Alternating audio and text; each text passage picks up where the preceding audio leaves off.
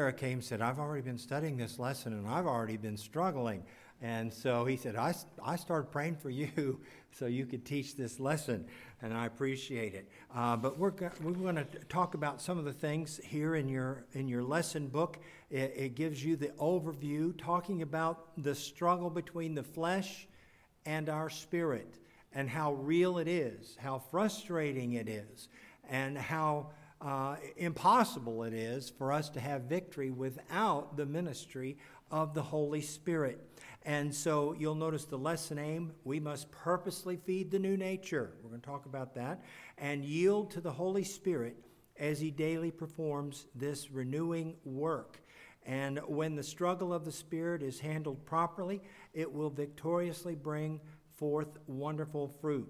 What Paul shares with us may appear to be depressing. All right? It is depressing. But I don't want it to end that way. I want us to recognize that there is victory over the flesh. And ultimate victory will be when we meet the Lord, all right? But let me read this illustration. I think all of you would remember it, but it's very applicable to our lesson today. January 15, 2009, Captain Chelsea Sullenberger, you remember Captain Sullenberger, began what for him was a normal workday. During pre-flight preparations in the cockpit of an Airbus A320, he was assigned to U.S. Airways Flight 1549 from New York's LaGuardia Airport, bound for Charlotte, North Carolina. Shortly after 3 p.m., 155 people were on board and ready for takeoff. It was all routine for Sullenberger, who had 42 years of flying experience. Shortly after takeoff, while ascending over Manhattan, the plane unexpectedly hit a large flock of birds, causing both engines to completely lose thrust. One engine caught fire. With the plane disabled, Captain Sullenberger immediately began communicating with the control tower, his mind racing through options for how to land this plane safely with no engines. Returning to LaGuardia was not an option. There were no other airports or runways within range. It quickly became clear that his only option was to attempt to safely ditch the plane in the Hudson River along Manhattan's west side. He described the emotion of that moment as the worst sickening pit-of-your-stomach falling through the floor feeling that he had ever experienced. For several extremely quiet and tense moments, Sullenberger and his co-pilot called on all of their collective experience and knowledge to guide the Airbus A320 toward the Hudson. The lives of 155 people hung on the accuracy of every decision. 1,000 factors had to come perfectly together in order to avoid tragedy. Just before 3:30 p.m., Sullenberger announced over the speaker system, "Brace for impact." A few moments later, the plane glided safely into the Hudson River, narrowly avoiding disaster. All 155 people on board were safe. Ferries and rescue boats quickly met the sinking plane as passengers stood single file on the wings. Sullenberger walked the length of the entire cabin twice, even as the water rose above his waist, to make sure every passenger and crew member was evacuated. The story of Sullenberger's heroic efforts and unusual calm throughout the incident captivated the entire world. When faced with probable calamity, he responded with improbable poise. When most would have panicked or overreacted, this man remained focused, composed, and resolved. Speaking in an interview after the incident, he said, and I read all of that so I could get to this, so I want you to hear it. One way of looking at this might be that for 42 years, I've been making small, regular deposits in this bank of experience, education, and training. And on January 15, the balance was sufficient so that I could make a very substantial withdrawal. And that's the application we want to make for this lesson. Can you imagine? Every human emotion would want to scream, wouldn't it? I mean, you'd want to scream and cause panic and fear and maybe make hasty reactions. And yet he was able to calmly, quietly call upon the strength of 42 years of experience and he was able to focus on what had to be done, and he set aside and ignored natural responses, and he made control and composure to safely land the plane and get the people to safety. So I think that's a really good illustration. The day you receive Christ as Savior, you know that the Holy Spirit came into our lives, and he began to give us new desires. We're a new creature, and he wants us to be conformed to the image of Christ. But there is another creature, and that's the old man, who is dead set against it. All right? Not for me. That's not what I want. And we know the flesh wars against the Spirit. And all of you are old enough in the Lord to know that the old man was crucified with Christ. Now, that doesn't mean that his desires died. That means that when we ask God to forgive us of our sins and we repented of our sins, he birthed in us a new creature. And that is our spirit was quickened and made alive. And the Holy Spirit's desire for that new creature was to be conformed to the image of Christ. All the while, the flesh doesn't want to give up any territory, so to speak, all right? And so what we need to understand is that this fight is going to be a hard one. It's going to be a lifelong fight. And you live every day now with a new heart and a new nature, and you're struggling against a well-programmed flesh and brain and heart that all like the status quo. It likes what it wants, all right? And of course, our new nature has given us a new set of desires to please God, to live for him, to avoid sin, to lead a righteous life, to be obedient to his will, and of course, the flesh is constantly wrestling for control and demanding submission. And so let me give you an illustration. This is something that happened to me Wednesday. After I had my heart attack, I've been going to cardiac rehab. And part of the rehab is we have one class a week. And all of the nurses in the unit there teach a class, or multiple classes. But on this last Wednesday, one of the more petite little nurses always has a pleasant attitude and a smile, laughs a lot, and not just a chuckle here or there. She really laughs, and just a pleasant woman.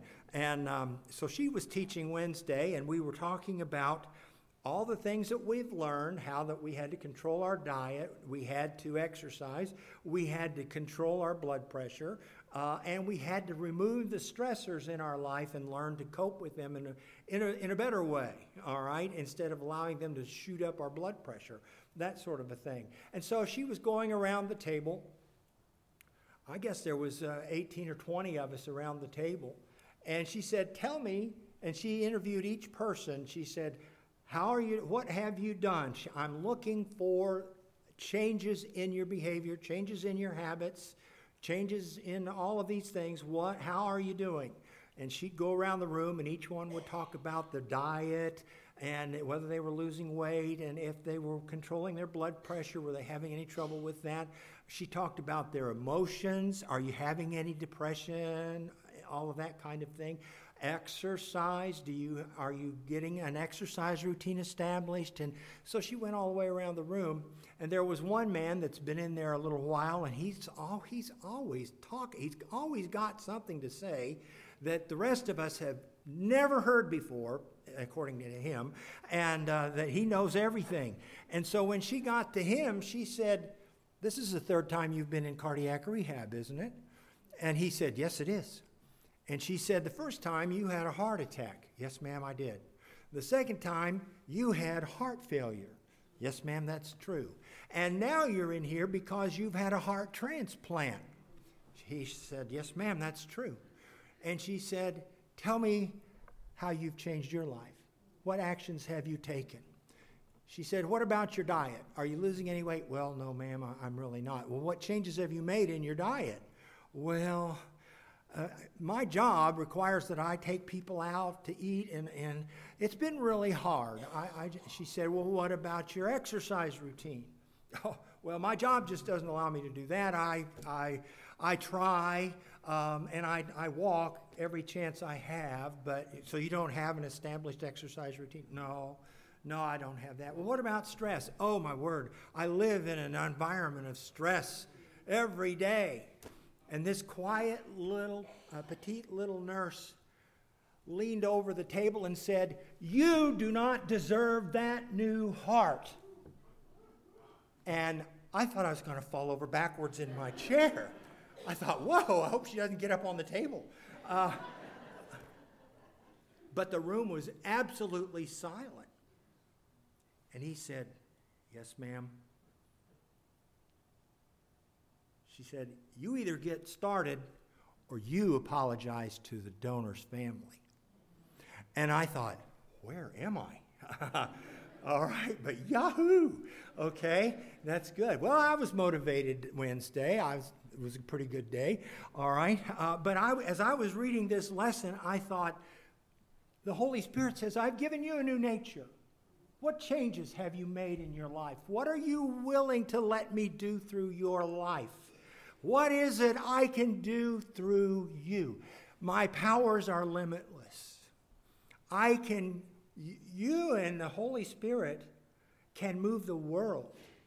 And we so oftentimes, we fail to do that, don't we? And we have to remember that our old nature was not reformed. It was not self-renovated. It wasn't a new leaf. It was a crucifixion.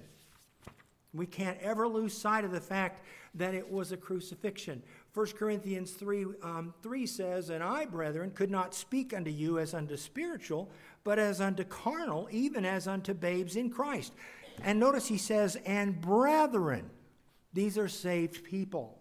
I couldn't talk to you as fellow believers. I have to talk to you as carnal, unsaved Christians. You haven't done what you need to do to grow in the Lord. All right? And so, frankly, this struggle can be very difficult. And we have to remember that the Holy Spirit promises to walk beside us, to empower us, to give us answers we don't have, to give us strength we don't have, to give us wisdom that we don't have, and give us victory that we cannot achieve. But he can do that for us. The devil would love for you to believe that you just can't win. All right? And so why are you doing that? You know, you can go to church. That's okay. All right? And you can even do more than that, but you can't win. All right? That would be what the devil's strategy is. Let me give you an illustration. I didn't know whether I wanted to do it now or not, but let me just give you an illustration. This was something that I struggled with. When I was first introduced to the new man, when I began to read and understand and hear messages, the new man seemed to be like something that's ethereal, wispy. I can't see it. I don't know what it is, but I'm supposed to have it. And I've got to feed the new man. All right, what is that? Well, let me give you an illustration that I think will help us today. If any of us die today and the rapture has not yet occurred, what body will you be in when you get to heaven? You'll be in the new man. I want you to visualize the new man as a real, whole person. All right, because that's your spiritual body. And when you go to heaven, until you receive your glorified body, that will be the body that you will occupy during that time in heaven before the redemption of the body. All right?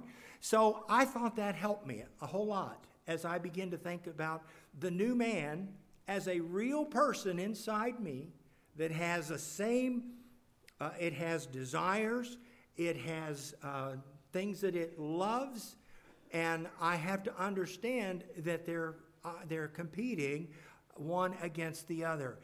The first point is, all right, very good. I don't know how to use this thing, so I'm going to put it away. All right, but if you would give me the first point, the struggle with the future. The struggle, with the flesh. I'm sorry. The struggle with the flesh. Your book begins in Romans 7 and verse 15, but I want to back up to verse 14. I think it's very important. Verse 14 says, "For we know that the law is spiritual, but I am carnal, sold under sin. For that which I do, I allow not. For what I would, that do I not. But what I hate, that do I. If then I do that which I would not, I consent unto the law that it is good. Now then, it is no more I that do it, but sin that dwelleth in me.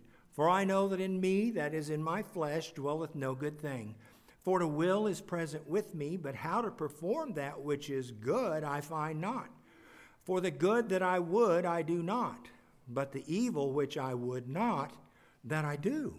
Now if I do that I would not, and it is no more I that do it, but sin that dwelleth in me, I find then a law that when I would do good, evil is present with me. For I delight in the law of God after the inward man. But I see another law in my members, warring against the law of my mind, and bringing me into captivity to the law of sin, which is in my members. O wretched man that I am, who shall deliver me from the body of this death?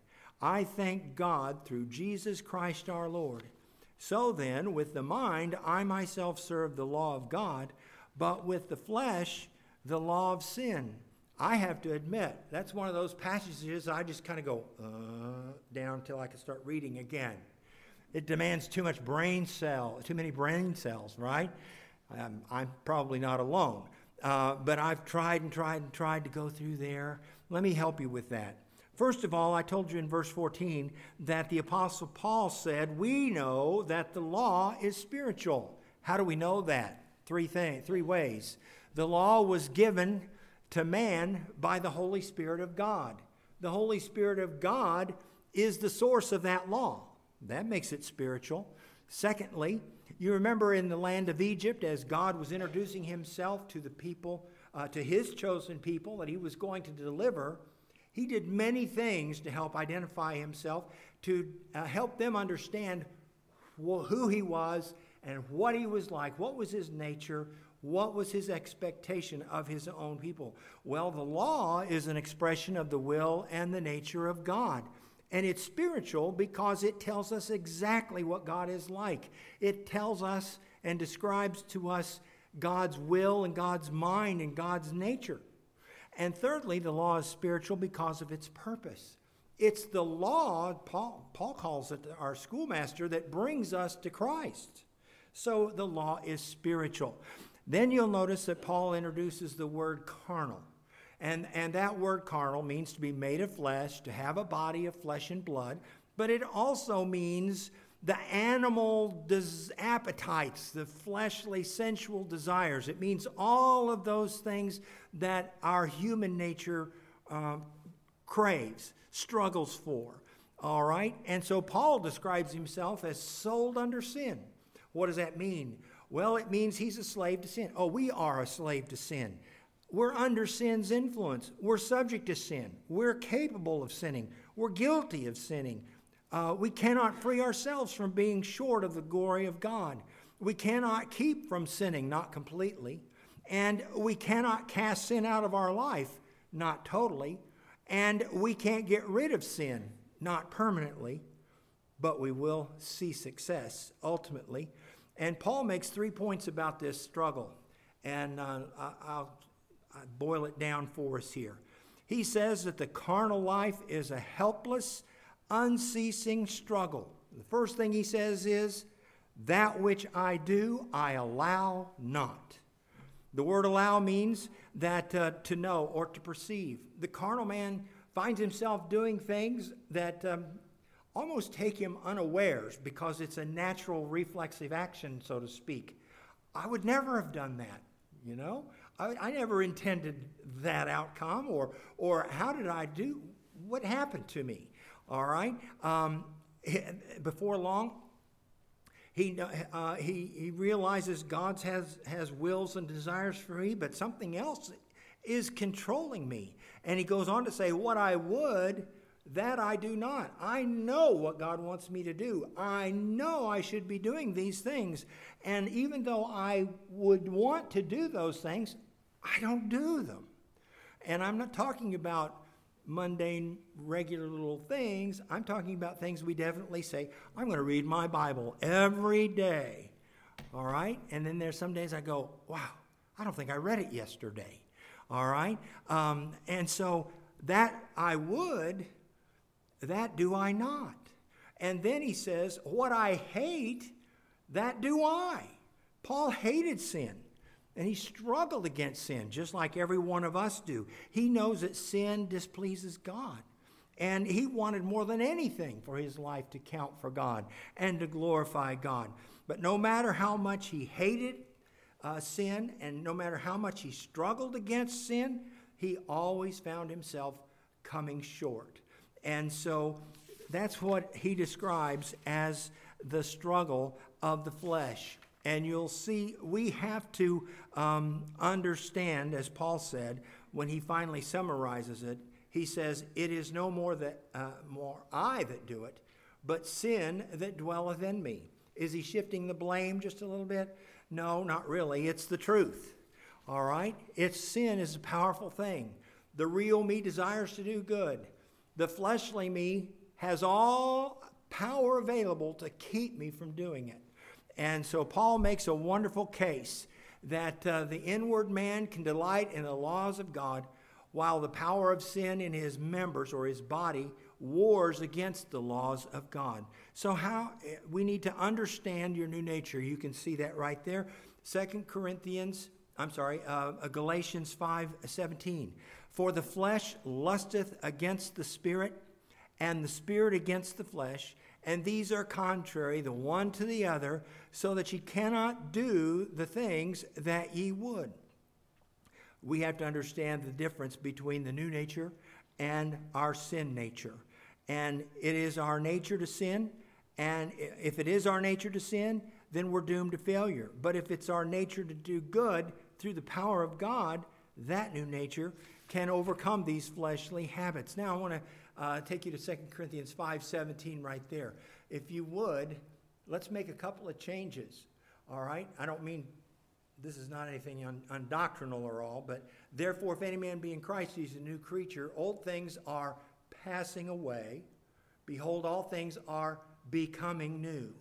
You see, the devil might be beating you up with that verse. I thought you got saved. You're still doing some of these things, aren't you? What is this stuff you've been learning about being a new creature? Where is it? That didn't happen to you, did it? Well, it should, and ultimately it will. And yes, there are some who manifested great transformation in their lives when they received Christ as Savior. Others, it's not as subtle, all right, and so, or as obvious. But what we want to understand is that it's a process. It's a lifelong process. 2 Corinthians 5:17 is a lifelong process. Write lifelong out there so you won't let the devil discourage you in your battle with the flesh. And so we're not talking about cleaning up the flesh. We're talking about, as I've already said, crucifixion and regeneration. Knowing this, that the old man is crucified with him, that the body of sin might be destroyed, that henceforth we should not serve sin. B is living through your new nature. Let's talk about the positive. All right, the first step to real growth in the Holy Spirit and the first real step to spiritual victory over the flesh is to believe what God says about your new nature. You're a new man, a new woman. You're a new creature. Ephesians 4:24, and that ye put on the new man, which after God is created in righteousness and true holiness. 2 Corinthians 5:17, we just read. The second step to victory is to daily put off the old man and put on the new man, or to put on Christ. Ephesians 4:22, these are in your book, too important to miss. That ye put off concerning the former conversation the old man, which is corrupt, according to the deceitful lusts, Colossians 3:10, and have put on the new man, which is renewed in knowledge after the image of him that created him. For as many of you as have been baptized into Christ have put on Christ. Romans 12:2, and be not conformed to this world, but be ye transformed by the renewing of your mind, that ye may prove what is that good and acceptable and perfect will of God. Every morning, I'll just use this, our illustration in our home. Sometimes my wife will spend a long time coming out of the closet, and finally she'll come out and say, should I wear this or should I wear that?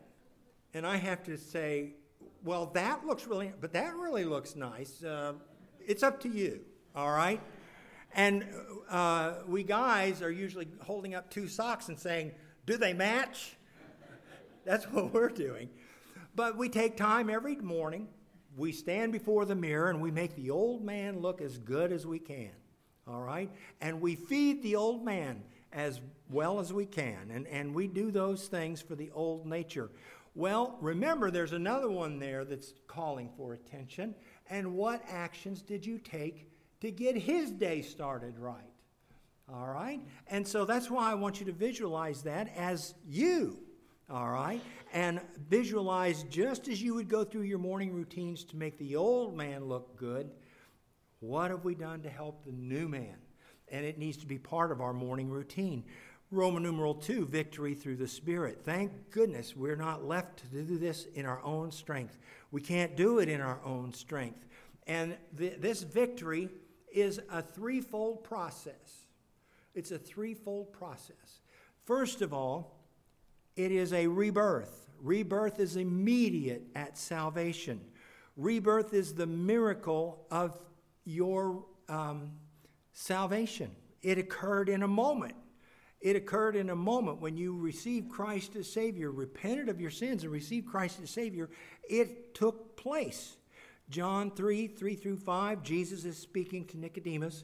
Jesus answered and said unto him, Verily, verily, I say unto thee, except a man be born again, he cannot see the kingdom of God.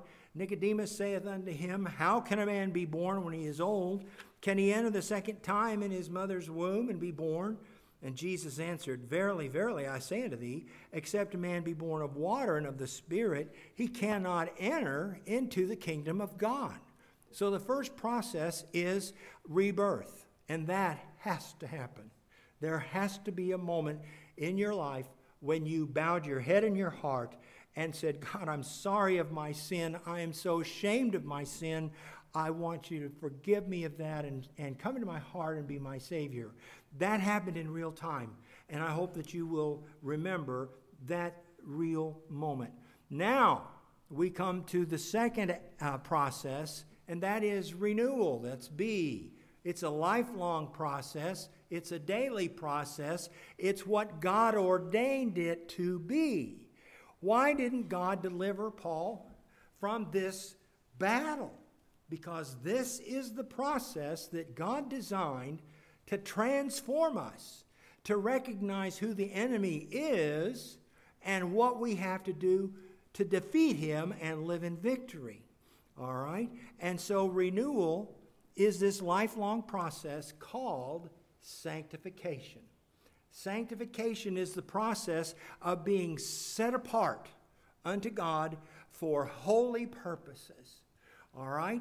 And so sanctification is this process that God is going to transform me from the inside out. And how long that takes and how much victory I enjoy is totally up to me. All right? And so, but this is the process that God ordained. Romans 12:2, we've already read again, that we would be transformed by the renewing of your mind. Ephesians 4:23, and be renewed in the spirit of your mind. 2 Corinthians 4:16, for which cause we faint not, but though our outward man perish, yet the inward man is renewed day by day. And Colossians 3:10, and have put on the new man, which is renewed in knowledge after the image of him that created him.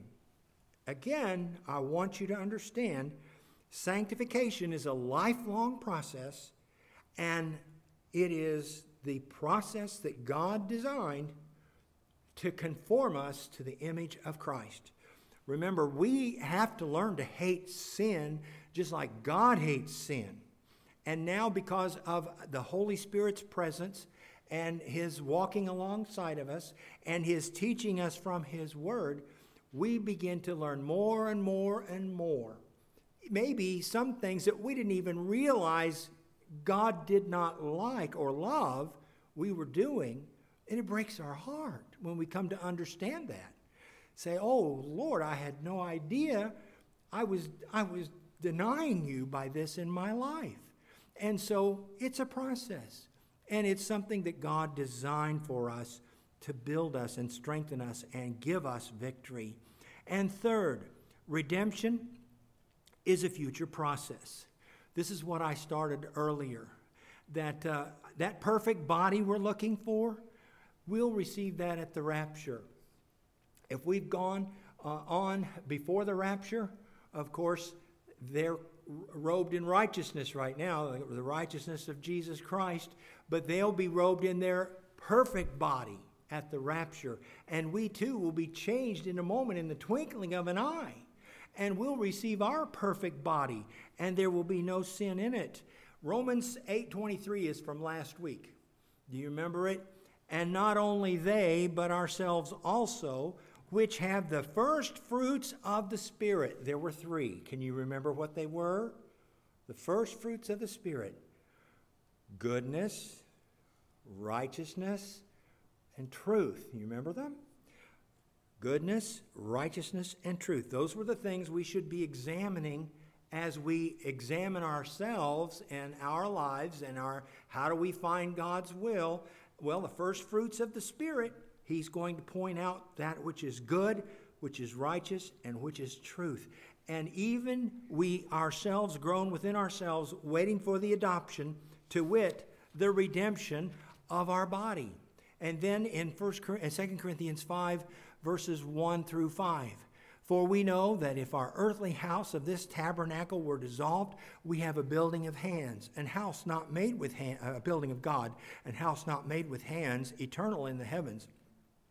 For in this we groan, earnestly desiring to be clothed upon with our house which is from heaven. If so be that being clothed we shall not be found naked, for we that are in this tabernacle do groan, being burdened, not that we would be unclothed, but clothed upon, that mortality might be swallowed up of life. Now he that wrought us for the selfsame thing is God, and who also hath given unto us the earnest of his Spirit. And the earnest is like our down payment. See in Ephesians 1:14, which is the earnest of our inheritance until the redemption of the purchased possession unto the praise of His glory. So the Holy Spirit resides within us to give us a little bit of heaven and to encourage us and to motivate us and guide us and help us have victory over the old nature. So what does it matter? Why does it matter to understand this threefold process? Well, remember, the devil is a wily character, and he's going to try to frustrate you in your thinking. And he's going to try to tell you you're a failure, all right? God, in fact, he might even go so far as to say, God doesn't love you. God can't love you. You won't obey Him. How can you love God? All right? You may have heard that. Maybe the devil has beaten you up with that. Well, recognize the purpose of the battle, the purpose of the struggle. The ultimate goal of the struggle, of course, is to have victory over sin, and only God will give us the ultimate complete victory, but we're to be striving and headed in that direction in our growth in the Lord. And God chose that method to glorify Himself, because our little victories bring glory to God. Purpose in your heart for a little victory over something in your life, and let it bring glory to God. And, you know, I remember one day I was working at work, and back then we used the 80-column IBM cards, key punch cards, and all of this stuff, and we did a lot of work. We did work for 83 other banks, and I worked up in data processing, and so I would spend anywhere between 1 to 2 hours sorting all of those cards in a card sorter, and to get them all in the right order. They had to be in numerical order. They had to be in bank number order. They had to be in alphabetical order. They had to be in transaction order. All of those things, here's savings, here's demand deposits, here's CDs, here's installment loans, all this other stuff. I had a tray. It was about that long. And you had to walk over to the cabinet. There was a big pass-through cabinet, and you had to pull the door open and put your tray up there and close the door, and then they would open it on the other side and process it for you and let you know when it's ready so you can finish working with it. Well, one day, I was putting that up there, and I didn't get it in, and it fell on the floor. And I'm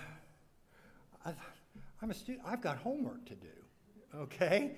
I don't know what I'm going to do. So I bent over to do that. And this lady that was working at the desk right here, she came out and she said, "Don't you ever cuss?" And I said, "No, I try not to." "Well, I'd be cussing." And I said, "Maybe, but it's not going to change anything. I got to go back and do this again." All right? But bring glory to God. Strive for little victories that will bring glory to God. All right? And that should be our desire for this week. God, give me a victory this week that I can proclaim glory to your name. Give me a victory this week. Will you put it on your prayer list? All right, let's do that. Let's bow our heads and be dismissed in prayer. Father, we thank you so much for all that you've done for us. We thank you for all that you want to do through us. Help us to be yielded. Help us to purpose in our hearts to get a victory this week that will glorify you. Show us what little thing you'd like for us to have victory over today. Help us to strive for it. Give us lasting victory, and may it glorify you. We ask it in Jesus' name. Amen.